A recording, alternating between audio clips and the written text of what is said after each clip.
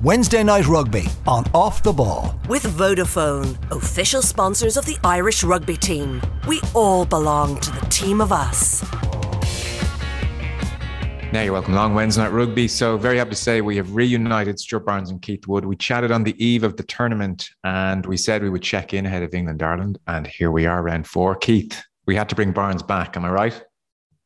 Oh, we have to anyway. I mean, he's a cranky man, but tales were often like that, you know. And you ended up having a little bit more calm in the front row, you know. But it's good to have him back. It's a different opinion, which we like.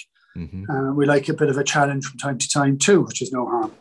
Would you have a reputation as being cranky at all, Stuart? I wouldn't have you in the cranky vicinity. I think cranky is quite calm. I'm quite happy not to be mainstream. Yeah, let's go that way. Okay. Yeah. So you can get the ball rolling for us then, because obviously we've chatted with Keith over the last number of weeks. Maybe just broad strokes to start. What are your thoughts on, say, the quality of rugby, and 2, then how the various teams have performed so far? I think it's a triangulated tournament. At the top of it, you've got France and Ireland, who have been a long way clear of everyone. Unfortunately, Italy are a long way back at the bottom. And then you've got Scotland, Wales and England, who I think have been pretty much all of a sort. You know, if you think about it, Scotland just beat England at home. Wales just beat Scotland in Cardiff.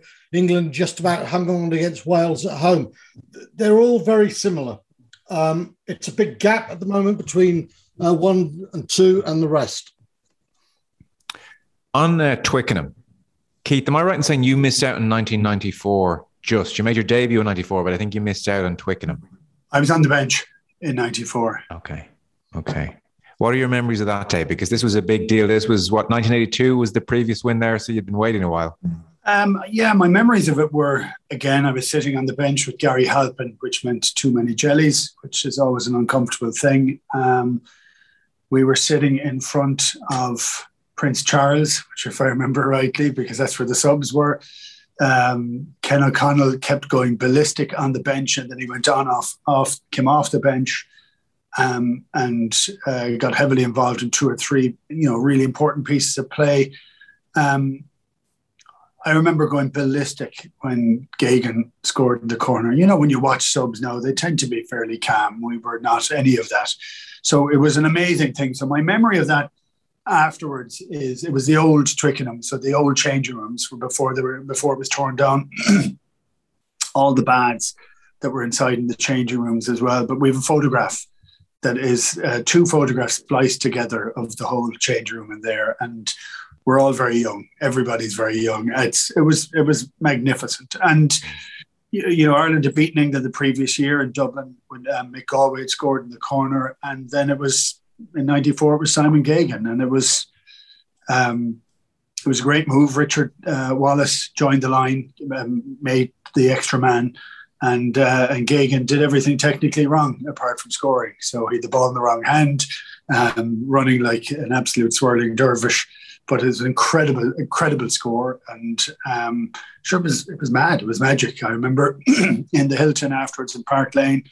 It was a kind of relatively crazy evening. It was an awful lot of fun with it. And I think the Irish and English guys then and now seem to get on incredibly well. So, and because it was such a big game, there was a fairly big night afterwards.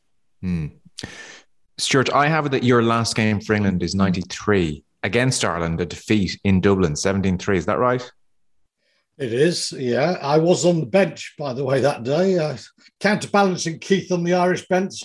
Barnes was the sort of 31-year-old saying, Jesus, we're crap. Why are we picking this team? It was very different then, because if you're on the bench, you're thinking, God, I want to get on there. I want to try and do something. And if your team are losing, you want your team to win, but you're so frustrated. And I remember both games very well. And I remember, as Keith says, Simon Gagan's try.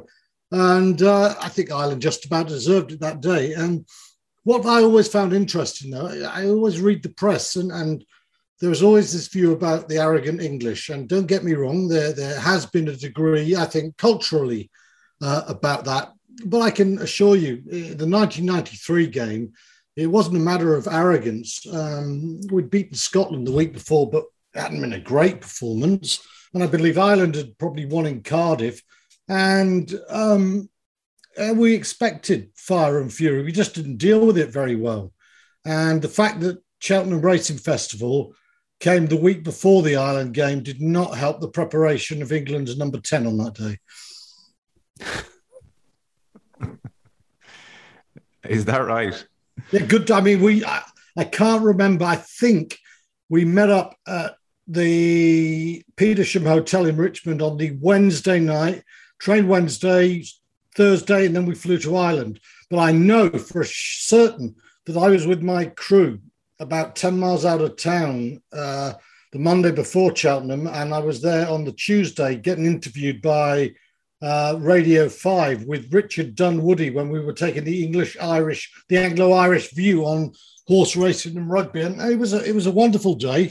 And I think I lost quite a lot of money on that Tuesday to Irish trained horses. And that was before Ireland used to win everything at Cheltenham. And I didn't realise at the time it was an awful omen for what was to come. Awful. Mm. Well, it's interesting to get your perspectives on then, because now the build-up this week is unusual in that so many are tipping Ireland to win, Twickenham notwithstanding. And Joe Marler maybe summed up the change in atmosphere, because I think it's fair to say generally for Ireland and England games, for the Irish players, it was the big game, the arch enemy, whereas England have quite a few arch enemies, so I'm not sure it excited them in quite the same way. So Marler said of this week, there's definitely a sense of, okay, Ireland are very good. With the greatest respect, Wales were missing a fair few names. There was probably a little more expectation on us to win that game, whereas Ireland are full bore and they've been together for some time now. It's definitely noticeable in training. And he was asked, can you remember a time when you weren't really favourites at Twickenham? And he was like saying, maybe New Zealand once, but not really. So that is a major shift in the atmosphere. And Keith, we're not used to England against Ireland at Twickenham with an underdog mentality. And that is an interesting shift here. It is. And I've been interested with a lot of the commentary for the last couple of weeks. And there's faint praise and that kind of joy that you feel as if they're hiding in the long grass for you. And there is a sense of that, actually. And I don't want to play into that too much, but Marler was exactly the right man to put out in front of the media this week. I mean, he talked his way around everything. He didn't answer anything. He just kind of had a bit of fun, which there is. There's times that he's got heavily criticised, and he's done things that on the field that should be criticised. But he is a bit of a breath of fresh air, and you wouldn't be entirely certain what's going to come out, and that's kind of good fun because he seems to carry it lightly, and I think there's something wonderful about seeing an international player just wear it without it becoming too serious all the time, and that could have been levelled definitely at me and an awful lot of other ones that I used to like to have a bit of fun in the press conferences. But actually, if you're asked a serious question, you end up getting a serious answer. So I don't know whether he believes it entirely, and I don't know whether it's arrogance. What I do know is England, when they play at home, are unbelievably confident. The second they step out in the field, this is their home. This is where they expect to do incredibly well. And so I always think that brings them to a slightly higher level than even if their playing ability isn't great. And I think they're slightly disjointed at the present moment in time. I think with the amount of chopping and changing that have gone on in the English team, I don't know that you could say that there is a huge amount of arrogance behind them. I think they're confident because they're at home, but I don't think they're confident because they're a fully formed team, because I don't think they are a fully formed team yet. Yeah. Stuart, would you see England this week as confident home advantage, we're England, this is our patch? Or would you see them as a touch worried and more, God, we're up against it here, underdog type mentality? I don't know about a touch worried, but there will be trepidation. I think, these guys watch an awful lot of video analysis. They watch matches, and it doesn't really matter what we're saying on this pod and what someone's saying on TV or I'm writing in the press in England. They'll know deep down, no matter what anyone says, that Ireland are markedly the superior team at the moment. As Keith says, England are disjointed, and they'll understand that. And they have won 2 games, but it's not performances that breeds confidence. So I think it's very important to start. Twickenham is it is worth points to England. It's probably, I don't know, 7 to 10 people say. I don't know how you measure these things, but it's worth a few to England. And so if they get off to a good start, you can say to yourself, they get a try early on. They're sort of 12-0 up in their own heads. Flip side, if Ireland start well, this is a Twickenham crowd that hasn't been as vocal as some in the past because there's still a little bit of disaffection with the way England are playing. I mean, everything right now, everything is wrapped around, all the positive feeling in English rugby is wrapped around Marcus Smith. Every game it's like, well, Smith gets man of the match, ITV, BBC. It doesn't matter. He ran out on the pitch well, he gets man of the match. Now, I happen to think he is a fine player. He's very much, though, the positive hub of everything English at the moment. Even the Maro Itoje chants have gone quiet. So I don't think it'll take a lot to shift the balance of psychological pressure right onto England if Ireland start as they did, say, against Wales. You used the word disjointed there. It's inevitable, isn't it? Because I was just reading, so Tom Curry and Alex Donbrandt are available. But Robert Kitson was pointing out, if you take the Dublin game last year, there might only be 4 starters from that game at the weekend in Curry, Sinclair, Itoje and Ewells.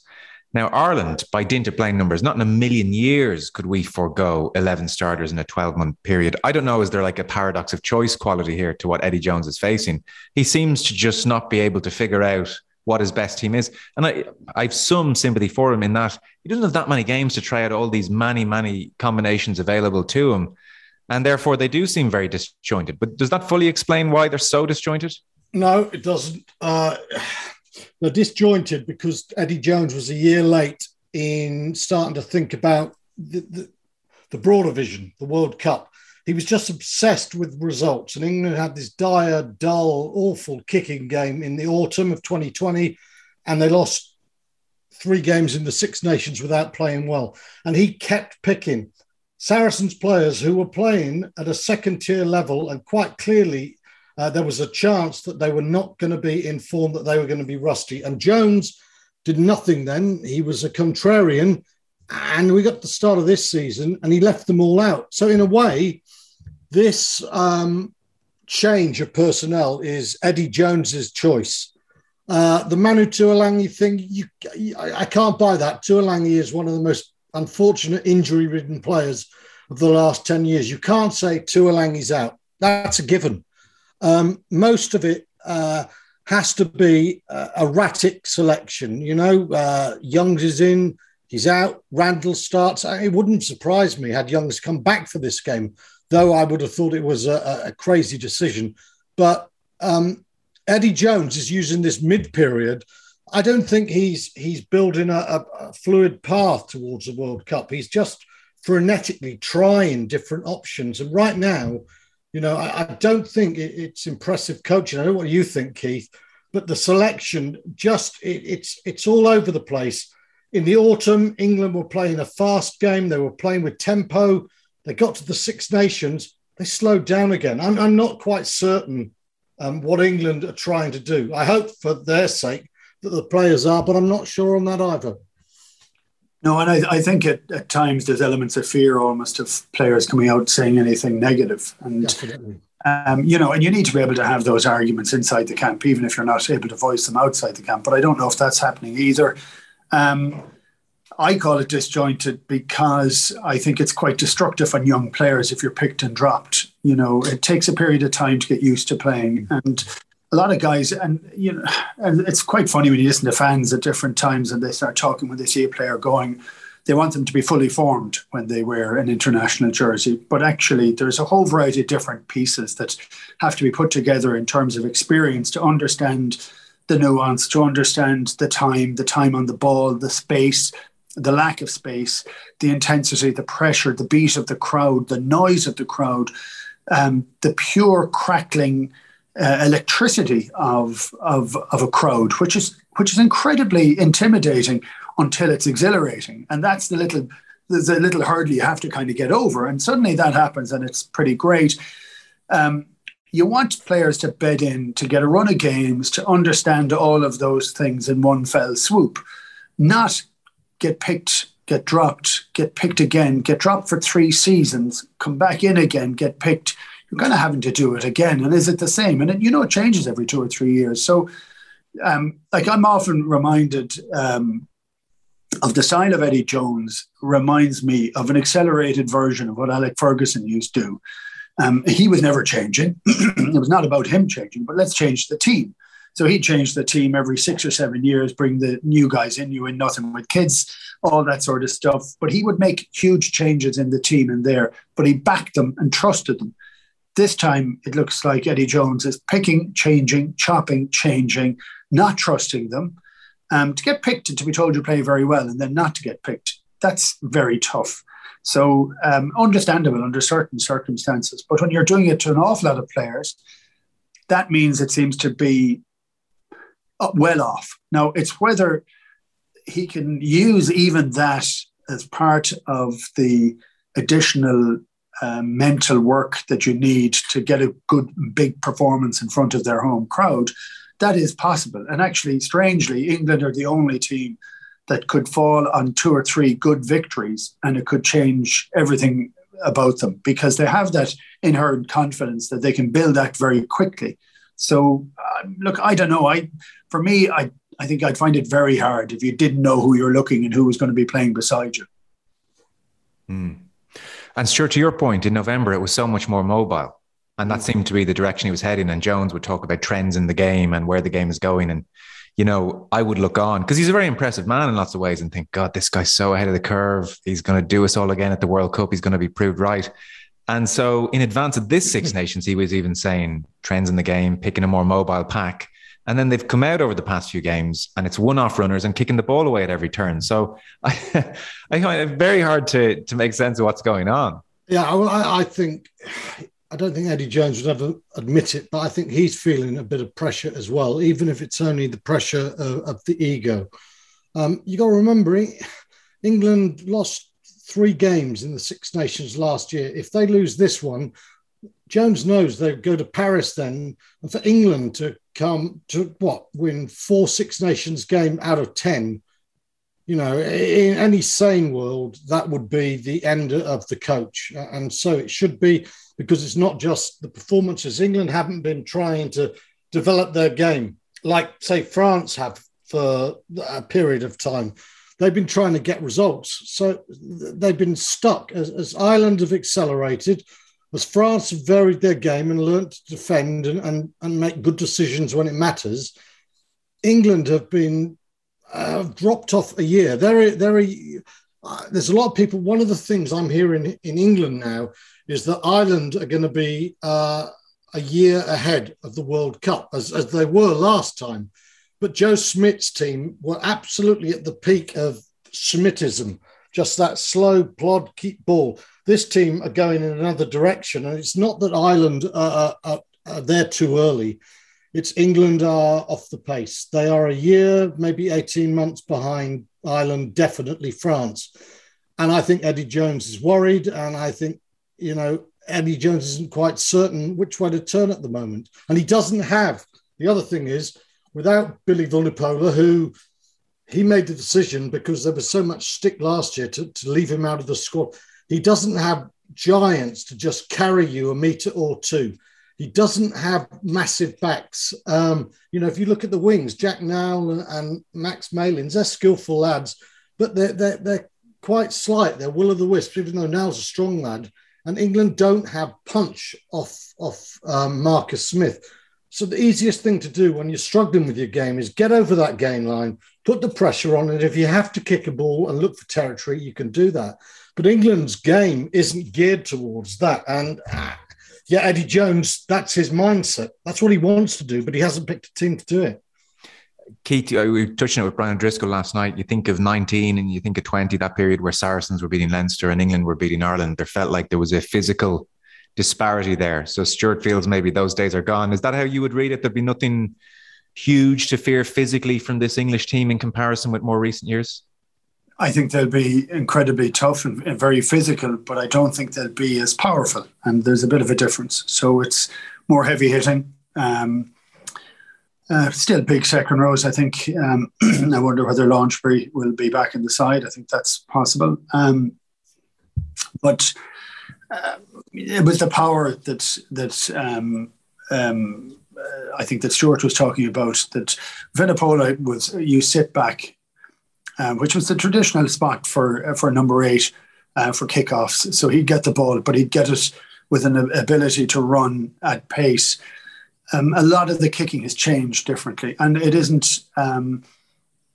There's a lot of blocking that goes on that usedn't go on, and which I believe is the right thing for the game.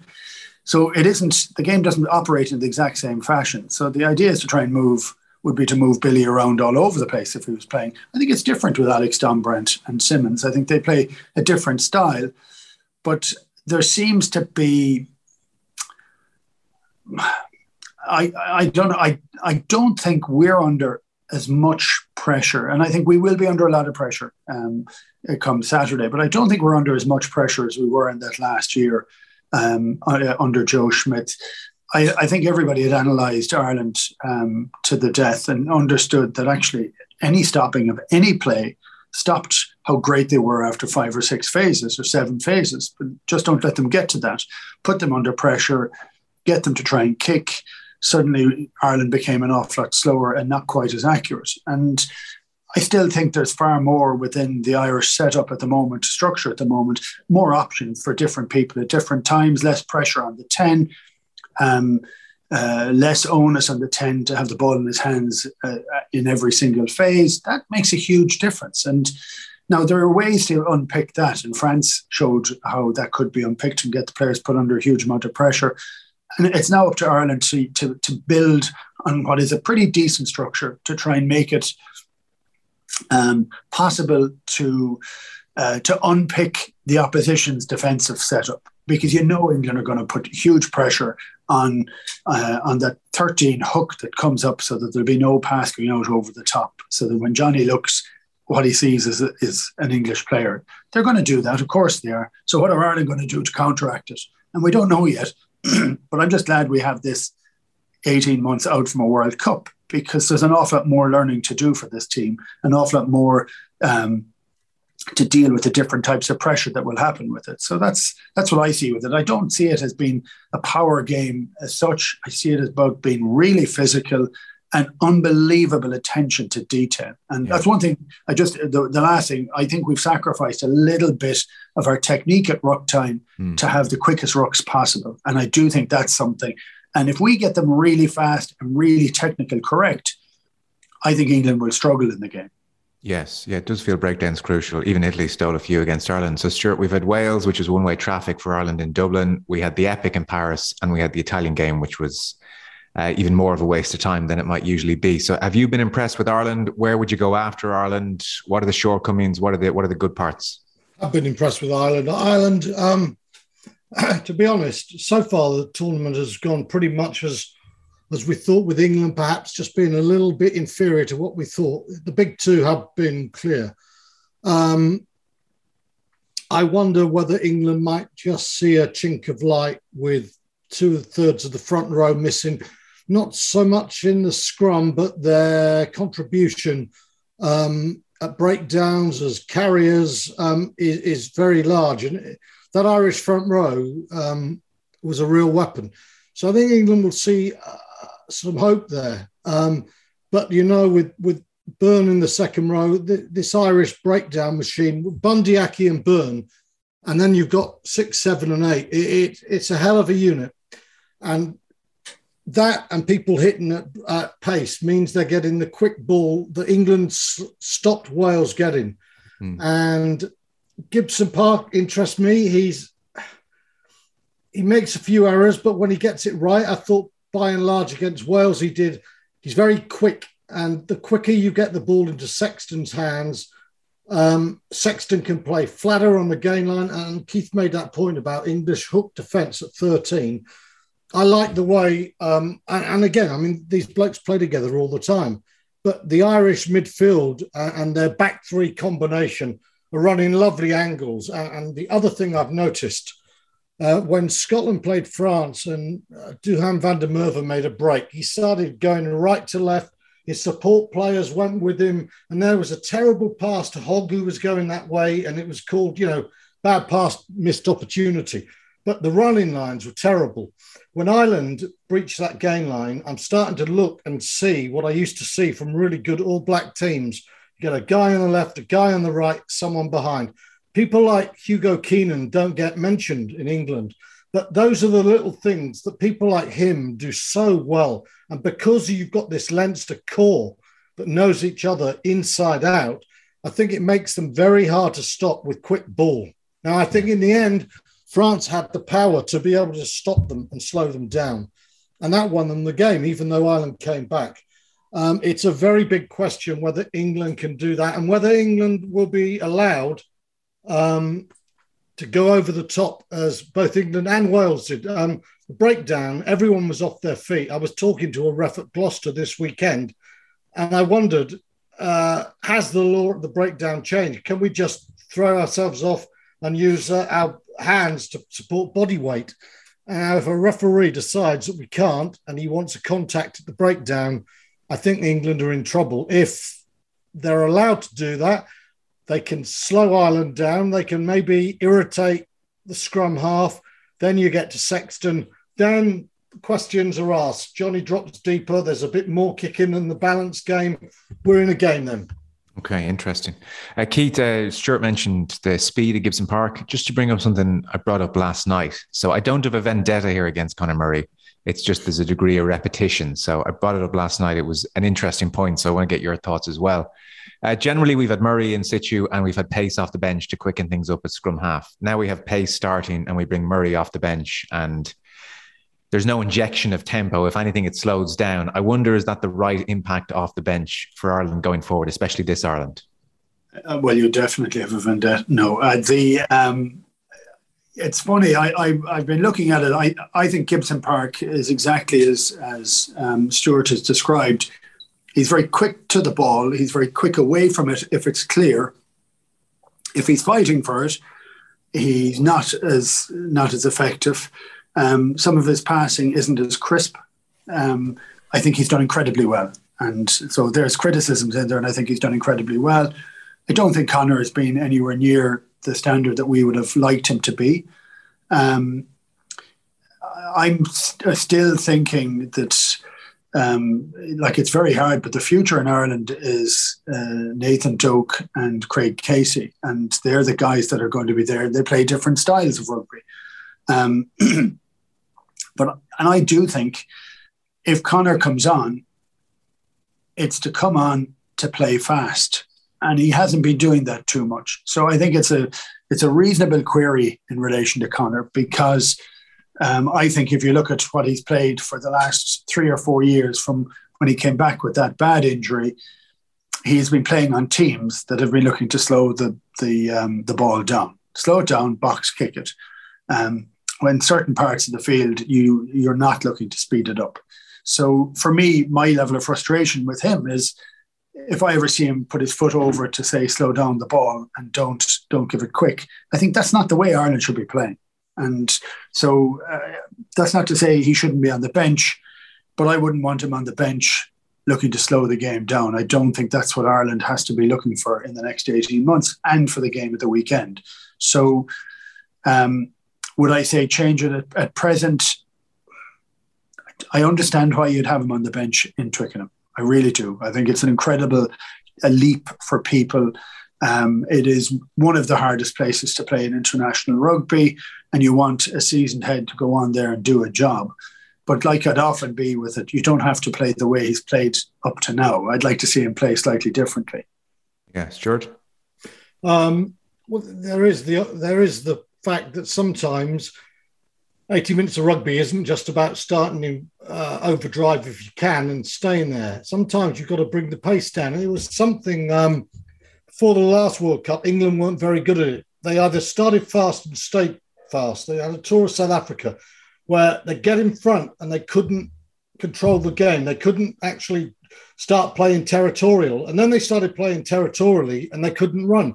And, you know, there may be the case if Sexton goes at 60, 65 at his venerable age, who could criticise him if he only lasts an hour and 5, you might say, well, we don't want to bring on someone younger to just accelerate it more. Though I think Carberry's a fairly mature head. But I think then you'd say, right, okay, we've got an 8-point, 10-point lead. We can actually build that lead, not by being negative, but by forcing England to come from deep. And I also think, looking at this England team, I don't think they're set out to play rugby from 75 metres, because Eddie Jones has imbued territory and possession into their heads. So I know what Keith is saying, but there is a time and place sometimes when your his impact is to slow the game down and to get more territory. And it might just be that this time, if Conor Murray can find a vestige of decent form, that Ireland will find themselves with the right replacement at 9. Okay, very good. If I had to push you both for a prediction? I think Ireland will win, and not with the ludicrous optimism that's out there, but I think 4 or 5 points. I would say Ireland by between 6 to 10 points. And Will Jones, I mean, if he goes to Paris and loses, it seems like he's untouchable at the moment. Like the RFU are fully invested. The RFU management are well aware that there will be calls for Jones to go if they lose the next 2 games, especially if they don't play well. But if the RFU halfway through his tenure let him carry on to the World Cup, and to dismiss Jones would be to say we got this horrendously wrong. They're saying they can't afford it, it's too expensive.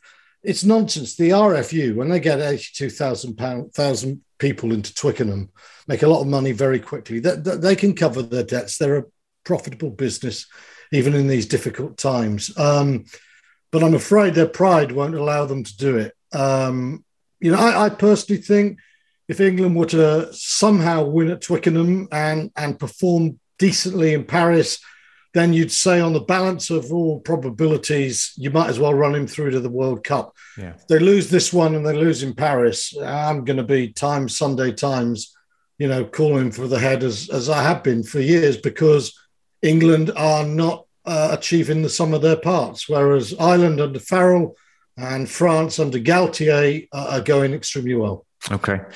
France to win in Cardiff? Yes. Keith? Yes, absolutely. Okay, very good. Gents, thank you both so much. Our rugby coverage is with thanks to Vodafone, main sponsor of the Irish rugby team of us, everyone in. Keith Wood, pleasure as always. Thanks a million. Cheers, Joe. And Stuart Barnes, thank you so much for dropping in again. We won't nag you again for a while. I don't mind, Joe. Lovely to speak to you both. Take care. Wednesday Night Rugby on Off the Ball. With Vodafone, official sponsors of the Irish rugby team. We all belong to the team of us.